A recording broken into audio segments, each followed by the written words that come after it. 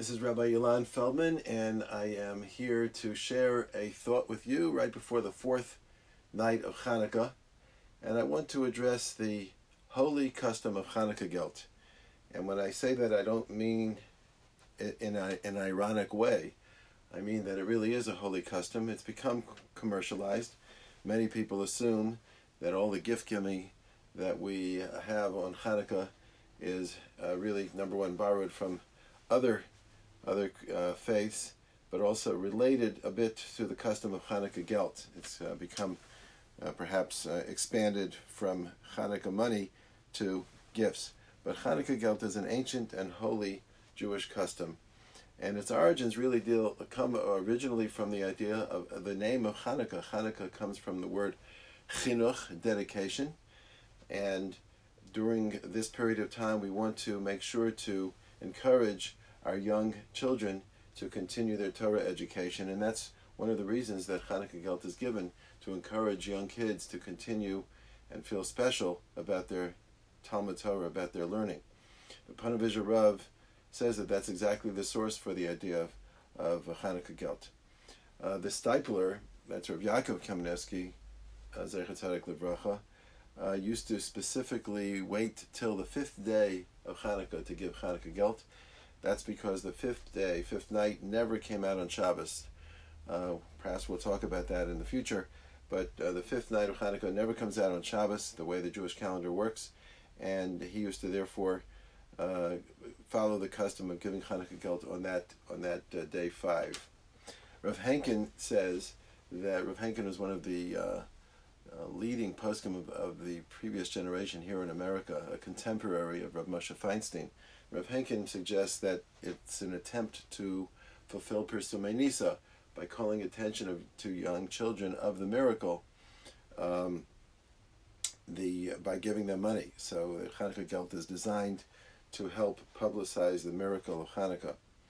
There's a famous story involving the dynasty of Gerach Hasidim.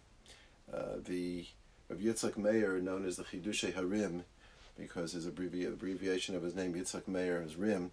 The Chidushei Harim was responsible really for raising his grandson, the Rav Yehuda Aryeh Leib, because Rav Yehuda Aryeh Leib's father died very young.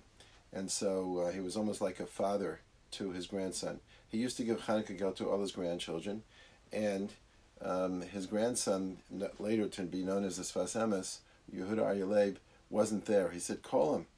He called him, and he said, I want to give you Hanukkah Gelt. What do you need? So the Sfas Emes says to his grandfather, I don't really need anything. What kind of money do I need? I don't need anything. So his grandfather said, you don't need anything, but you need a son. So I'm going to give you a son for Hanukkah Gelt, obviously saying that he was going to daven for him to have a son. Indeed, his wife conceived, the Sfas Emes, his wife conceived, but she had a terrible pregnancy. As a matter of fact, during the course of the pregnancy, the doctors thought that they had to operate and possibly would cause termination of the pregnancy. And the Chidushei Harim, the Sfas Emes, his grandfather, said, no, I promised that this is Hanukkah Gelt and he's going to have a son, and you don't need to operate. The day that the Sfas Emes was born, the labor was terrible, and they weren't sure that the mother was going to make it. And her own, the delivering mother's mother, and the Chidushei Harim's wife came crying to the Rebbe, to Rav Yitzchak Mordechai, and he said, I'm telling you that before time to daven Shacharis, we're going to have a Yeshua. And that's when the Sfas Emes and his wife gave birth to the Imre Emes, to Rav Avram Mordechai Alter, who himself goes on to become an important and critical major leader of the Jewish people. All this to demonstrate that Hanukkah Gelt is not a minor custom. It actually has its origins in holy intentions of the Jewish people and in the significance of the celebration of Hanukkah, which is all about Talmud Torah, about the survival of Talmud Torah in the Jewish people, the source of our strength. Have a happy Hanukkah.